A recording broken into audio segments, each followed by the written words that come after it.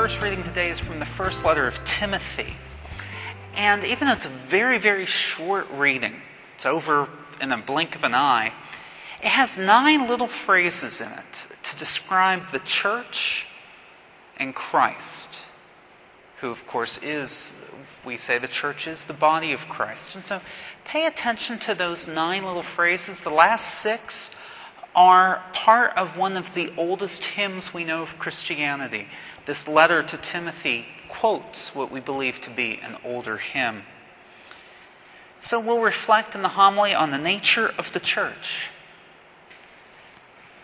Last night I was meeting with our RCIA group at John the 23rd, and our topic happened to be the church.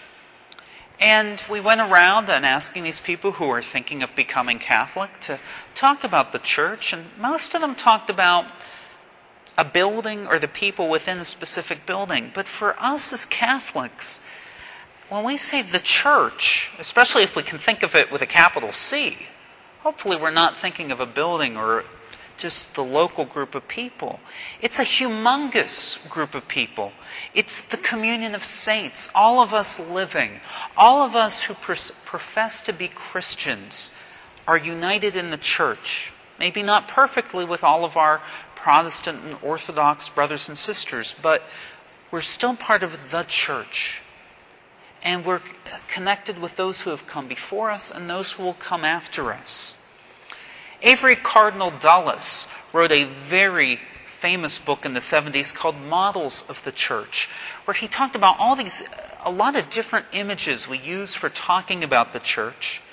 And we have to sort of think about several of them simultaneously because no one image captures the fullness of it. He talks about the church as an institution. The church is a mystical communion. The church as a sacrament, a sign in the world of Jesus Christ's presence. The church as a herald. The church as a servant. The church as a communion of disciples. And I guess it was a pretty good book because people are pretty sure the reason that Avery Dulles was made a cardinal was because of this book. He was made a cardinal after he was 80, so it was just an honorary title. But the thing I'd like us to take away today is a lot of times we say in conversation, well, the church should do this, or, the problem with the church is such and such. We are the church. And so before we say things like that, we need to say, are we really comfortable saying, the problem with us is, or we should do? And if we're not comfortable substituting the word we or us for the church, then maybe we shouldn't be using the word the church where we are.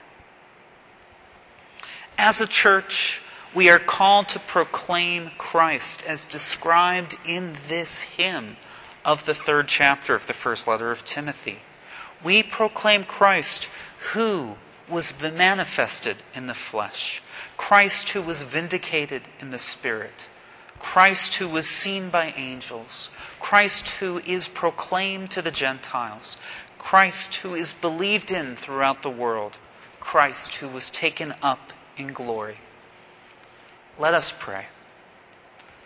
Come, Holy Spirit, and kindle in us the fire of your love. Give us the enthusiasm and the courage to recognize that we are the church, called to proclaim Jesus Christ. Amen.